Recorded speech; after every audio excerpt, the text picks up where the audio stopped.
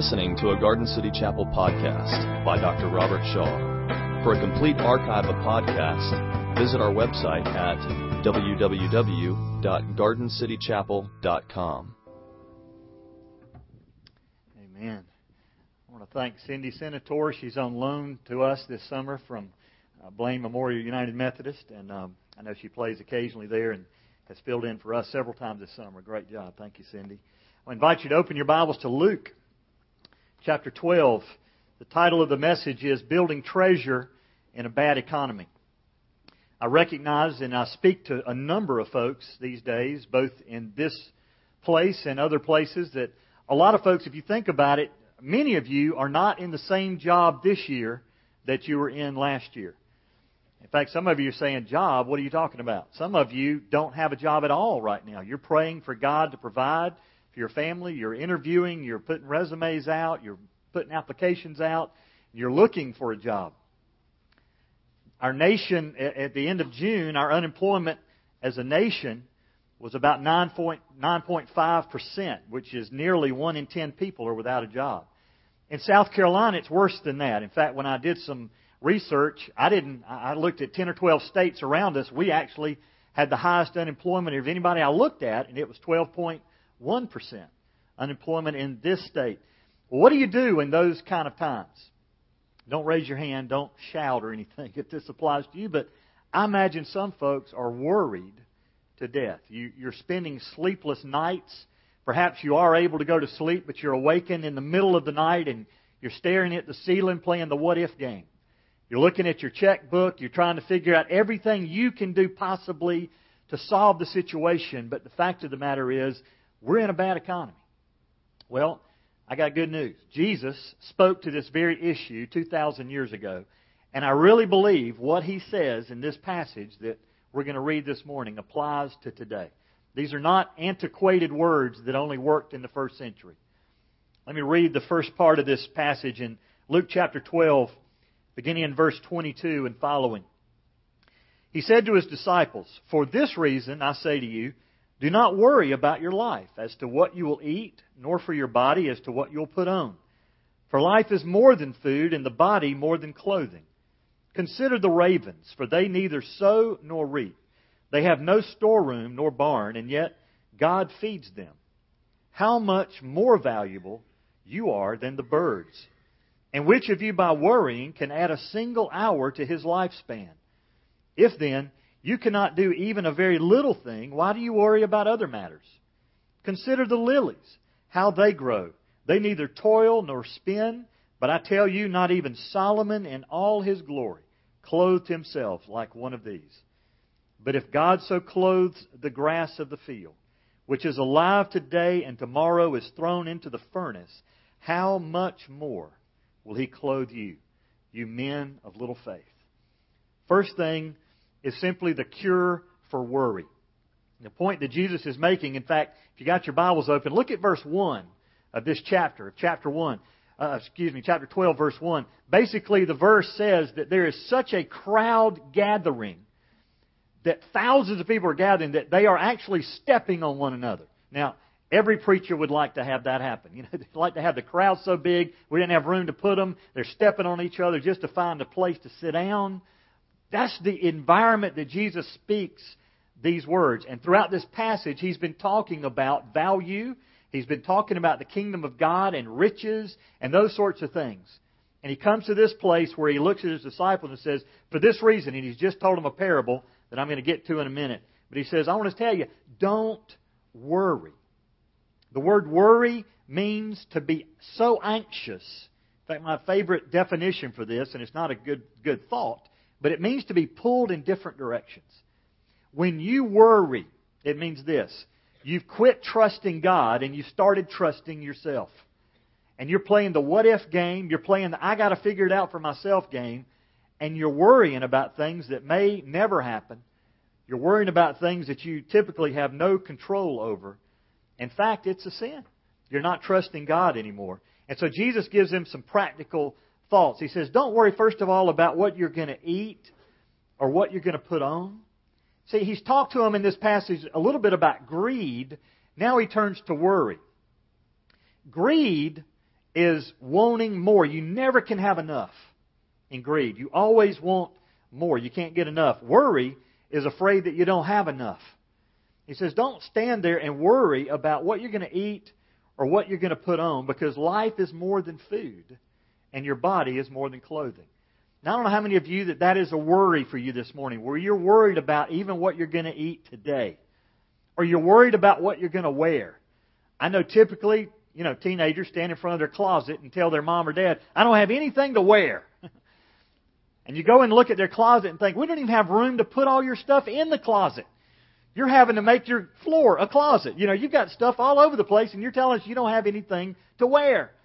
Well, we realize that in other parts of the world, there are literally people, when they say, I don't have anything to wear, it means what they've got on is it.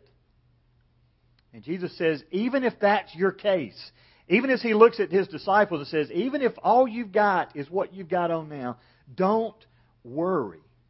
Don't be pulled in different directions and stress and lose sleep and get bad health over worrying about things. And then He takes two illustrations.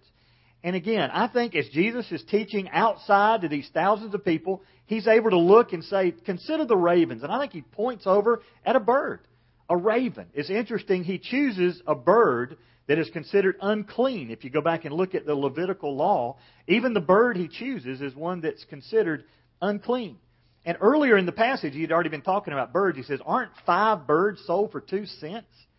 The coin that He mentions is worth about 2 cents. It's the smallest denomination coin He had. And what the point He's trying to make is, look at the bird. Do you see this bird sowing seed and gathering into barns? No, they're not farmers. And yet God takes care of them. Literally, God keeps them fat, is what the Bible says. They don't store things in the barn. God feeds them. And then He makes this point. You are much more valuable to God than that bird. He's saying the next time you think God's forgotten about you, or that you're going to somehow help your situation by worrying about it because God can't control it, He's saying just take a look at the birds. God takes care of them. And God loves you. And you have more valuable in His economy, more value than they do. In fact, He says, what by worrying, what good can worrying do? He takes this example. He says, can worry add a single hour to your life? In fact, the word that He uses is also used over in Matthew, when Matthew shares this same account of this teaching. And it's the word that we translate cubit. It literally means 18 inches. It's the length of span from your index or the middle finger here to your elbow, about 18 inches. And He says, if you worrying, can that add anything to your life, to your lifespan? Either your height, which I don't think that's what He's saying, or the length of your days. Is worrying going to help that? No. In fact, worrying will probably shorten your life. Now, I'm one of these that takes things too literally when people say things. I like it when the waitress comes up and you're trying to order, and what she's trying to find out is, do you need more time for your order? But she'll come up and say, do you need more time? And I'm thinking, can you do that? Can you add time to my life? If you can do that, I don't even see it on the menu, but it would be worth it. Give me some more time. It's kind of like I've noticed this year around here, and this is just for free, not really part of the sermon, but I want you to notice when you are being waited on, especially in Horry County, they use the word oucha. You ever notice waitresses saying oucha, or waiters saying oucha? They'll come up and say, let me get that oucha away. I just noticed it this summer for the first time. And the other thing I've noticed is they'll say, have a good one. And I want to say, have a good what? I think they're just shortening have a good day or have a good meal or whatever, just have a good one. But anyway, notice that when people say things, do you need more time? Yeah, add some time to my life. Well, let me promise you this. Worrying will not add a single ounce to your life. In fact, it will probably take away from your life. Let me tell you what people worry about. Statistics are done. It says this: 40% of the things that you worry about are about things that will never happen. 30% are things that are in the past that can't be changed. 12% are about criticism from other people that's mostly untrue. 10% is about your health, which will get worse if you worry. Only 8% of the things that we worry about are about real problems that you can do anything about. And even that, worrying, isn't going to help. Then he takes another illustration. He says, consider the lilies. Again, I think he's pointing at something they could see instantly. Look at the lilies of the field, how beautiful they are. Consider them for a minute. Give some concentrated thought. Fix your eyes on these lilies. He said, even Solomon in all of his glory was not arrayed like one of them. Solomon, this figure from the Old Testament, just a brief passage. It says, when the Queen of Sheba came to visit Solomon, and she saw the wisdom of Solomon, she saw the house that he had built, the food at his table, the seating of his servants, the attendance of his ministers, and their attire, the clothing they had on, his cupbearers and their attire, and his stairway, which by he went up to the house of the Lord. She was breathless. Jesus says, look at the lilies of the field, and I want to tell you something. Solomon, who made the Queen of Sheba breathless over all he had, was not clothed like one of these. And yet, you don't see a lily take out a needle and a thread and start sewing its garment. And yet, what's the fate of a lily? It's only going to be here for a few days, and after that, it's going to be put into a baking pot and used for fuel. It's going to be burned in the furnace. And yet, understand, you're much more valuable than that. If God would clothe them that way, how much more is He going to take care of you? And then Jesus said something that He said quite often to His disciples. You men of little faith. He said it at a time when they were out on the water and the storm came up and the disciples were scared to death. They just knew they were about to die. Jesus calms the sea and He looks at him and says, why do you have no faith? On another occasion He looks and says, have I been with you so long and you still don't get it? Why do you have no faith? Then He moves on then. All right, that's what we're not to seek. Or that's what we're not to focus on is worry. So what should we seek? Beginning in verse 29 and following, He says this, and do not seek what you will eat and what you will drink, and do not keep worrying. For all these things the nations of the world eagerly seek, but your Father knows that you need these things. But seek His kingdom, and these things will be added unto you. So the first thing He says is, don't seek, and the word seek means to search out for, or even worship. It's the root word that we get the word worship from. Don't worship the stuff that the world worships. Don't even worship the stuff that you think you need, whether it's to eat or what you're going to drink or clothes that you're going to put on. Listen, the world eagerly seeks those things. In fact, the word eager literally means to search or demand or crave for. Now, why does the world search for these things? Folks, that's because all the world has. Apart from Christ, all you've got is your possessions. In fact, Jesus has just told an illustration right before this. While Jesus was preaching, this guy from the crowd speaks up and says, why don't you tell my brother to give me my share of the inheritance, to split the inheritance with me? And Jesus basically tells a story or a parable about a wealthy man that looks out at his fields. And he's got such a bountiful harvest that year. The rain had been good. The weather had been good. God had blessed him. He's got all this stuff. And you know what he worries about? Now I don't have a place to put my stuff. Someone told me that the biggest industry right now in the United States is storage buildings. It dawned on me one day when we were paying $50 a month to rent this storage building that the stuff we had in there wasn't worth what we were paying for it. You know, if you've got a storage building, you got stuff in there you hadn't seen in a year, and you spent $600 to store it, maybe you need to give it away.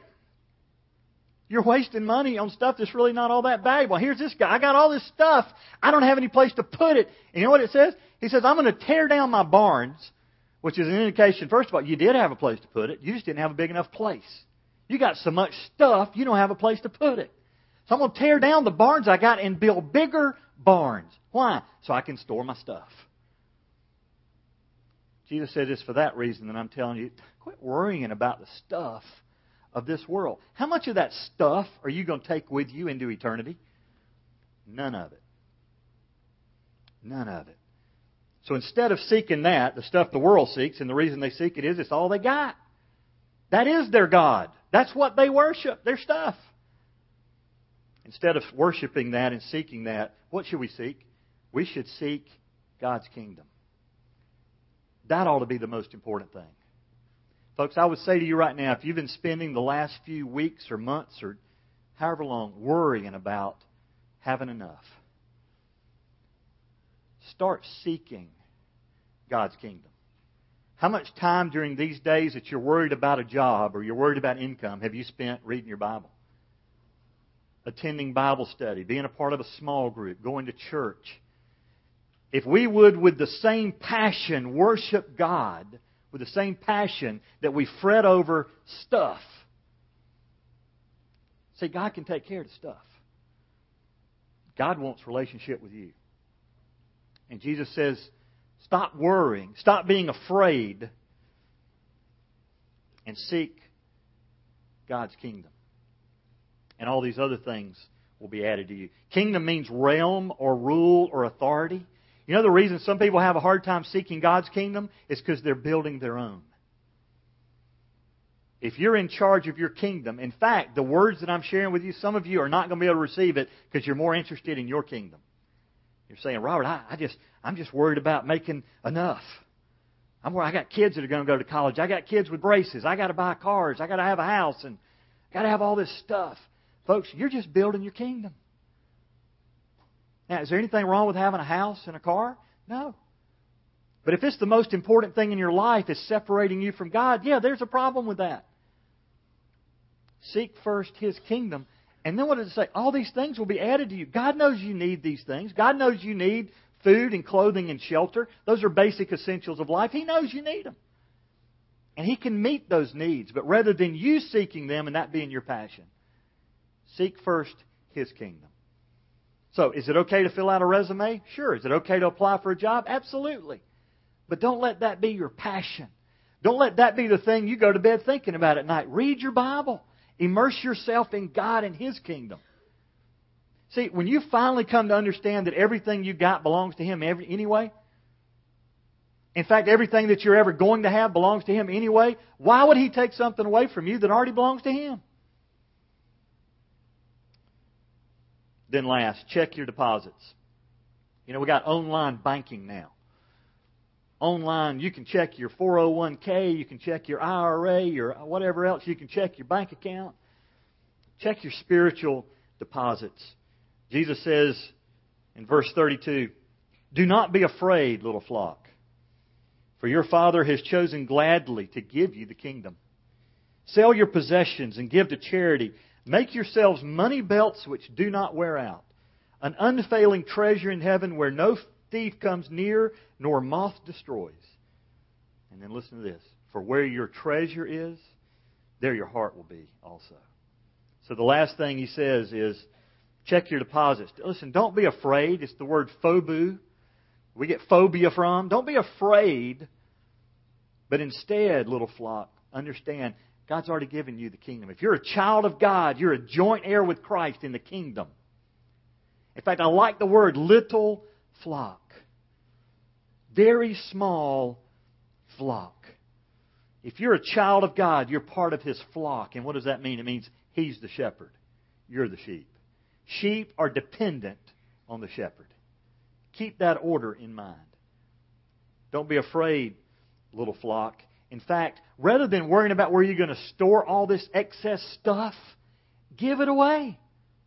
Give it to charity. Give your possessions, these things that could cause you to worry about having a big enough barn. Let me just share a couple of principles about giving that I want you to get this morning. One is this. God blesses faithful stewardship. Proverbs 11, verse 25 says this, the generous man will be prosperous, and he who waters will himself be watered. As you think about faithful stewardship, don't become a pond and build a dam at the end of it that nothing can ever get through. As God provides for you, be a river where you're blessing other people. The generous man will prosper, and he who waters will himself be watered. But the second thought about giving to charity is be purposeful in it. Be purposeful in giving. 2 Corinthians 9 verse 7 says this, each one must do just as he has purposed in his heart, not grudgingly or under compulsion, for God loves a cheerful giver. Be intentional in your giving. I know some people, the only time they give is when somebody puts a bucket in front of their face.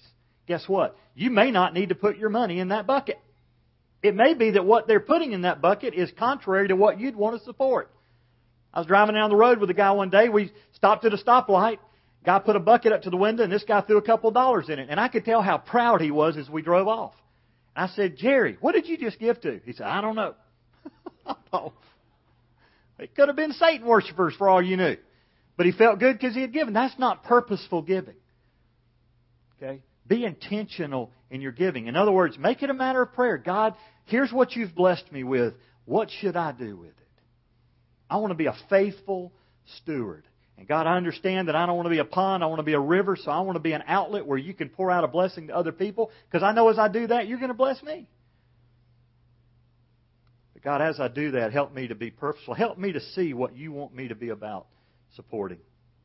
And He says as you give, don't make money belts. Don't make fanny packs that you're cramming your stuff in that's going to wear out. Make your deposit somewhere where thieves can't break in and destroy, and moth can't wipe it out. But the word for thief here is the Greek word klepto. Does that sound familiar? There's no Bernie Madoff in heaven.